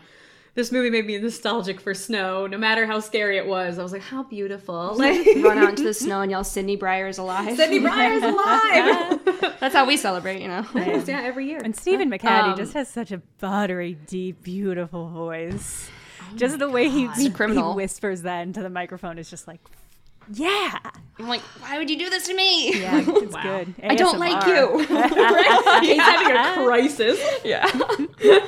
It was a good voice. I love when people have good voices. What was I gonna say? There was the teapot moment. That freaks me out. That's my scariest moment. Oh really? We're into it now. Okay. We might as well just dig into it then. Kate, take us away. That's your scariest moment. Okay, my scariest moment, because you know that something is very wrong because she has started to like say missing, Massey's missing. Right. And then she starts to kind of like steal words and repeat things and echo. And then you have this like really mundane noise, just like a tea kettle whistling. And Laurel Ann walks away, and then just kind of out of the corner you hear it. And then you look over and she's just stuck like this, like doing that like throat whistle type thing. And it's just so chilling because that's the point of no return, basically. Like that's the point where it's like, okay, she's gone. Yeah. There's nothing else here. And it's just this very strange moment where it's like, this is beyond anything that I can explain. And it's that moment where you have to come to grips with everything at once. And I find that very frightening. Yeah, that was a close second in my scariest moment. My scariest moment was when the baby voice is coming out of the teen on the phone. Yeah. Any of the moments on the phone really freaked me out, just because like when you can't see something, you make it up in your head on what it looks like. So I just did that, and I was like, I don't like what I see, and it was just so upsetting to think of this teen laying on the ground making noises like a child that were so convincing that it was just. And he's trying to describe it to like Grant, and Grant's hearing it and freaking out. Sydney's hearing it and freaking out, and they still don't know if this is a hoax. And like, it was just so creepy to me. Because there's a moment in another movie, I can't remember it right now. It's super well known, so it's weird that I can't remember it. But there's another moment where like someone makes voices come out of another person's mouth that aren't their own, and it's like. Oh, it's a sci-fi movie. That sounds very like Conjuring. No, it's sci-fi. Well, it's got I don't know. It's Natalie Portman. It's got Natalie Portman. I have no clue. Okay, well, she's in it. This helps me none because I can't identify anyone. Basically, there's a part with like a bear that like makes the voices. It makes like humans' voices come out of its mouth. Very scary. Is this the? Oh, I know exactly the Vandermeer one. Yeah, Annihilation. Annihilation. Yeah, I've read Annihilation. I have not seen it. Okay. Yeah. That part just stuck with me, so that reminded me of that, and it just really upset me when things come out of someone's mouth and it's not quite how there's like that that they sound. Mm-hmm. Oh, it just always creeps me out. And even though I couldn't see it, I was like, I just don't. Yeah, it was creepy. Jenna, what was your scariest moment? I think my moment was also a Ken Loney moment. I think it's the moment, and it's an interesting moment because it's really early on. It's when he's describing. It's before he leaves in his car. It's when he's describing the crowds outside of Dr. Mendez's office and how they have burst through the walls and are just spilling out into the sea. And he has this, and it's all entirely in his line read, but he has a line that's something like, people have died down there. And just his line read, it's just one of those things where like in a lot of, especially zombie movies, we all just take for granted that there's going to be a lot of deaths and a lot of carnage. And I think one of the really smart and pragmatic things that I like about this movie is how it treats these as the horrifying events that they are. It's not just like, well, everybody's dead, let's go loot them all. It's like, it's like Ken has just watched maybe 70 people be crushed to death under the feet of other people as they're all screaming nonsense. And I think just the performance of that one line is so incredible, because you can tell it has, as he says later in another moment, it has seen things that will ruin the rest of his natural life. I love that line. Yeah, that's anything that he does really freaks me out. I think he did such a good job. Yeah. To not ever be on screen, but to still convince us that he's absolutely terrified was incredible. Yeah. Yeah, I agree. Any Ken moment. Freaky. Oh, yeah. Yeah. Does that mean it's ready for tropes? Yeah. I love tropes. Okay. I told Nikki a little bit about this one before, but I wanted to save the actual read of it. So this one is, all your base are belong to us. And this comes from, I did a research on it because I was like, I have no idea where this comes from. So the trope name comes from the opening scene in a video game from 1989 called you guys Zero don't Wing. know. You guys don't know the meme, all your base are belong to us? I don't know, Your but... base. That is for somebody. I'm so excited because that's going on the website now. I'm going to put that in the extended show notes, yeah. Legitimately like one of the earliest internet memes. You guys, did you watch the video? I didn't watch it yet. Okay, well, you gotta. It's genuinely I'm so excited now. Oh, okay, well, this is a fun piece of internet history for you. Oh, I'm so excited. Belong to us. I'm excited to hear what this is. I haven't heard it yet. Okay, so it's basically like this 89. It was originally in Japanese, and then the translation, the opening cutscene, the translation is not good. So it starts off with the narrator, and I'm not going to like read all the people that are speaking because whatever, but so the narrator starts in AD 2101, war was beginning. What happened? Somebody set up us the bomb. We get signal. What? Main screen turn on. It's you. How are you, gentlemen? All your base are belong to us. You are on the way to destruction. Oh, no. What you say? You have no chance to survive. Make your time. Laughs. Take off every zig. You know what you are doing. For great justice. My favorite is make your time. Take off every zig. Yeah. This is a classic. Take off every zig. Yeah. I can't. Yeah. So make your time. So that's the naming of the trope. The trope itself is just like the enemies are in your home base, like your HQ. So it's like the church basement / recording studio has been overwhelmed and it is no longer a safe haven for them. Yeah, the base belonged to them. Yeah. all their base belonged to them. Yeah. Yeah. They set us up the bomb. Remove your zig. The next one is bread, eggs, milk, squick. And so this is the reverse of arson, murder, and jaywalking. Wait. So arson, murder, and jaywalking is when you have two very serious things followed by a lighthearted thing. And then this one is you have like several normal things followed by an abnormal thing. And there are a lot of different ways it can be played. It's usually for humor. It can also be played for horror in this case. So just a quick reminder, squick is in this case used to describe something that is horrifically disgusting. Oh. And it's potentially a combination of the words squeamish and ick. Also another old school internet lingo. Damn it. Yeah. And so when Mazzy is trying to summarize something he just heard, it's after Ken Loney. And when you hear the baby voice coming out, and so Grant's line is, that was our own Ken Loney interviewing a screaming baby coming from Mary Galt's eldest son's last dying gasps. Oh, God. And so you're like, okay, so like we had our person, he was interviewing a baby? Oh, and it just gets... I stand by it. Scariest moment. They're professionals. Yeah. They're professionals. Listen, they're going to get the info. Yeah. Ugh. And then this one we talked about a bit earlier, but it's for science. And it's Dr. Mendez. Yeah. In this case, it's used for dark humor. So Mendez is more fascinated by the infection and how it operates than actually helping other people survive or solve it. And the trope itself is about someone pursuing knowledge for knowledge's sake, not in pursuit of like the greater good. And they don't have to have malicious intent. Sometimes they do, but it's like knowledge for knowledge's sake. So that's that one. I did love him. I really did. Oh, yeah. I love that character, which is interesting because... Creeps me out, but I like him. Yeah. There were a lot of reviews that said that Dr. Mendez is what ruined the movie for them because they said it was a rapid tonal shift or like a sudden tonal shift that they didn't think fit. And I was like, I think it fits really well because nothing makes sense. Why doesn't a doctor crawl through the window? Yeah, like I love when he just like, hey, like crawls in. And then he just nopes out the window. Yeah. He's got such a like little run where he's like not trying to full sprint. Gotta conserve his energy. I love when he crawls out the window and it's just his little legs leaving, and I'm like, aw. And they're like, he's saving us, and I'm like, he sure is. You go, Mendez. So I love that character, but he was apparently controversial for some folks. Wow, he's great. And my last trope for today is Morton's fork.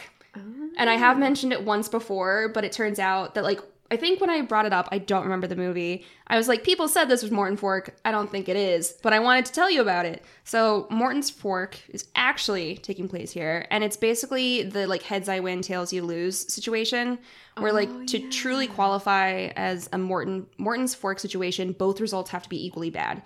And it's basically like whatever choice you're given will result in the same thing, so it doesn't matter what you choose.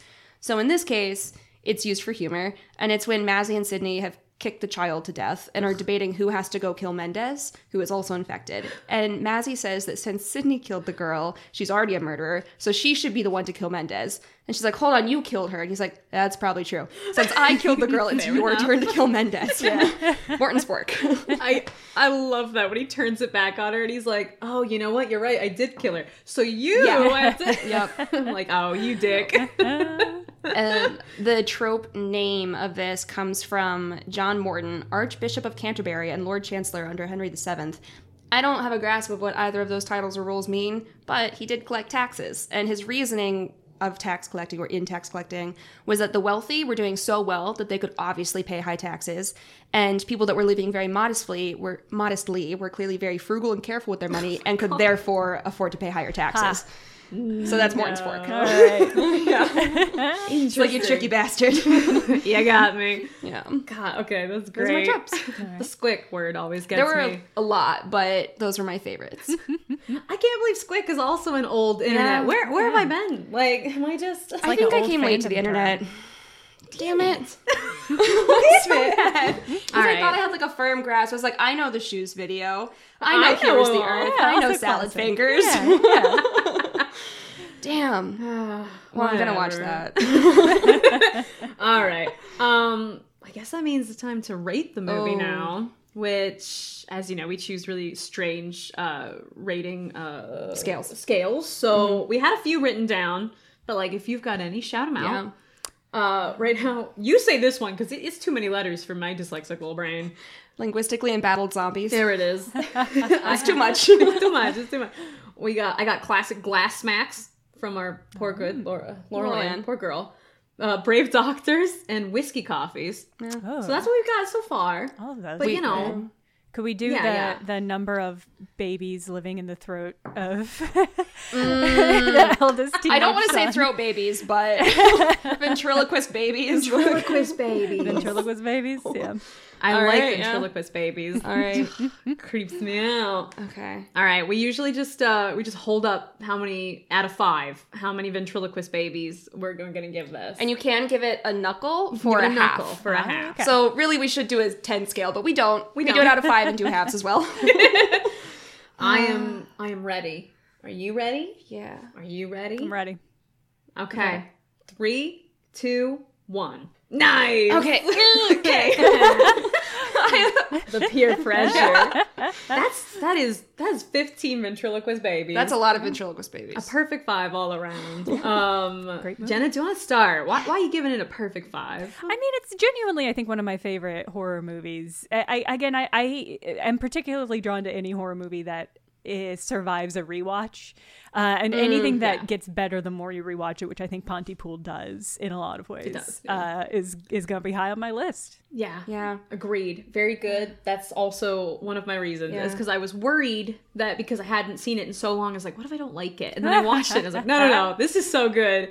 And I love that it's any movie that's in one location but doesn't make me feel bored is also really good, because as I've mentioned many, many times, my ADHD can sometimes make me a little hard to pay attention. So if like things are getting a little like dragging on, I'll stop paying attention, but I don't. This one is so interesting and different, and I just never know what's going to happen next that I could not pay attention. I was so into it.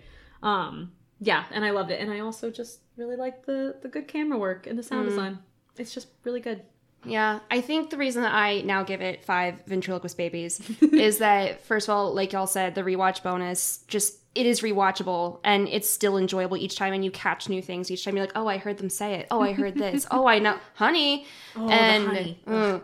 And then I love that it is in a single location and it still maintains, like, it uses that to its advantage. It had a very small budget, but it's like, we're going to do this. And then I think my favorite thing is that I love weird language things. And so there's this book that I read years ago called Ella Minnow-P. And it's, I don't know how to say this word, I've only ever read it, epistolary, where it's entirely written through letters to each other. And it's like this town where they have this like sign that has a sentence. It's like, it's the one that you're typing so that you get every letter of the alphabet. It's like the quick brown fox jumps over the lazy dog. Or I might be missing a word here or there. But when letters fall off the sign, they can no longer use those letters in written or spoken communication. And so her letters get more and more sparse and creative until they can figure out a new way to rearrange the letters. It's wild. And it's just very strange. And when Pontypool opens up, he's like, Pontypool. And he's like going through and breaking it down and talking about language. And I love that. And it really sets the tone for like, this is going to be weird. It's going to be kind of a mind fuck. You're going to have to think about shit in a really different way. And I love that about it. So yeah, that's why. That's a really, really good reason. Thank you. I just really like this movie. I think it's so good. It's so different. And I hope that more people will hear this and be like, yeah, I will watch it. Because everyone I talked to was like, I've never seen it. I'm going to check it out. And I was like, yeah. Yeah, I had no idea it was like a niche movie because everyone I was like, oh yeah, I'm going to watch Pontypool. And they're like, oh, that one. And I was like, okay, fine. Well, as I talked about at the beginning, not to call out my friend again, but when I said we were watching Pontypool, she sent me a message that said, what the fuck is Pontypool? I was like, it's good. It's worth it. But yeah, that wraps up our conversation on horror. So we just wanted to say thank you so much, Jenna, for joining us. Yeah, thank you for having me. Yeah, this was a blast. We're so excited that you joined us. We absolutely love your videos on Polygon. Thank you. Yes. I constantly tell people about the Mario Brothers movie. If we had liked it. And I think that Luigi is a gay icon. And I think that he's a classic himbo archetype. Yeah. Oh my God. He's beautiful. And I told my friends all the time. I'm like, Luigi's gay. Yeah. So if you have anything you want to plug though, would you like to? You can find me on Twitter at the Jenna, or on Twitch at _Jenna, or just on the internet. My name's Jenna Steber. It's spelled Stoeber. Good luck. Have fun. Yeah, your Blender streams are also amazing. Yeah, thank you. Yeah. I love them. They're so good. But yeah, we just wanted to say thank you again. Thank you so much. I really appreciate it.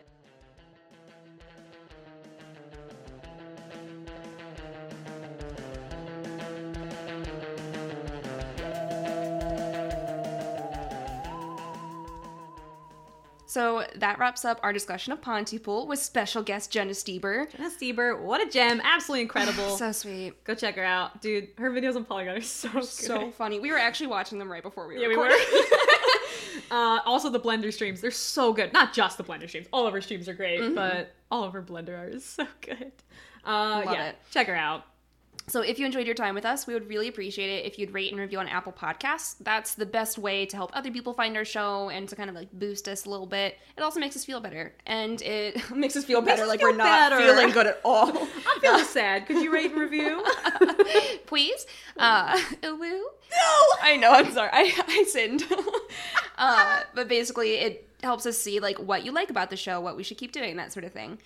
You can also follow us on Instagram and Twitter at Just Cool With It, where every Wednesday we'll post the movie for the week and where you can stream it if it is available to stream. Pontypool is not streaming anywhere. Yes, it was a little tough, but we're trying to make sure we have at least somewhere to stream it.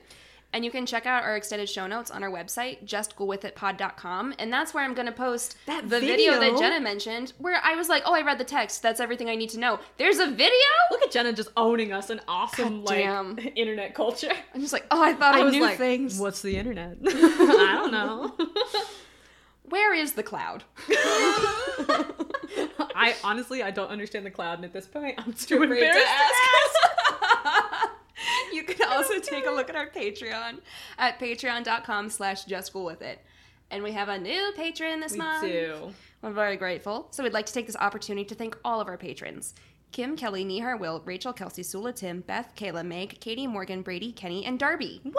Woo! Look at all these lucky people that get to watch us play horror games, and poor Kate is so scared. You're so scared. Last time we played a horror game, Kate got scared, then touched me with her cold foot, and it was my upsetting. shoe. It was your shoe, but God, it felt like a snowy landscape, Kate.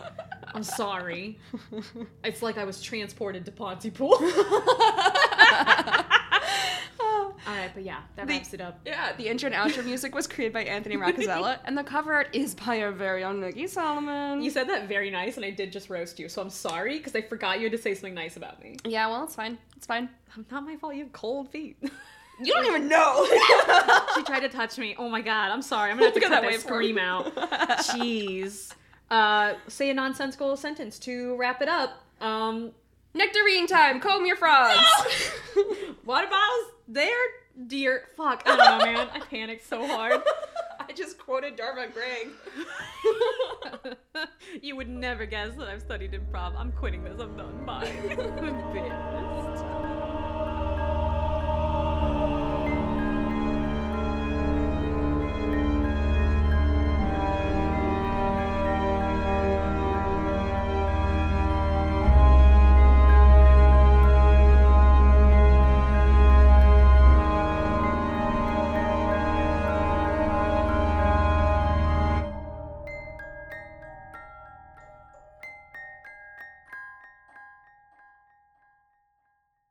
All your days are belong to us.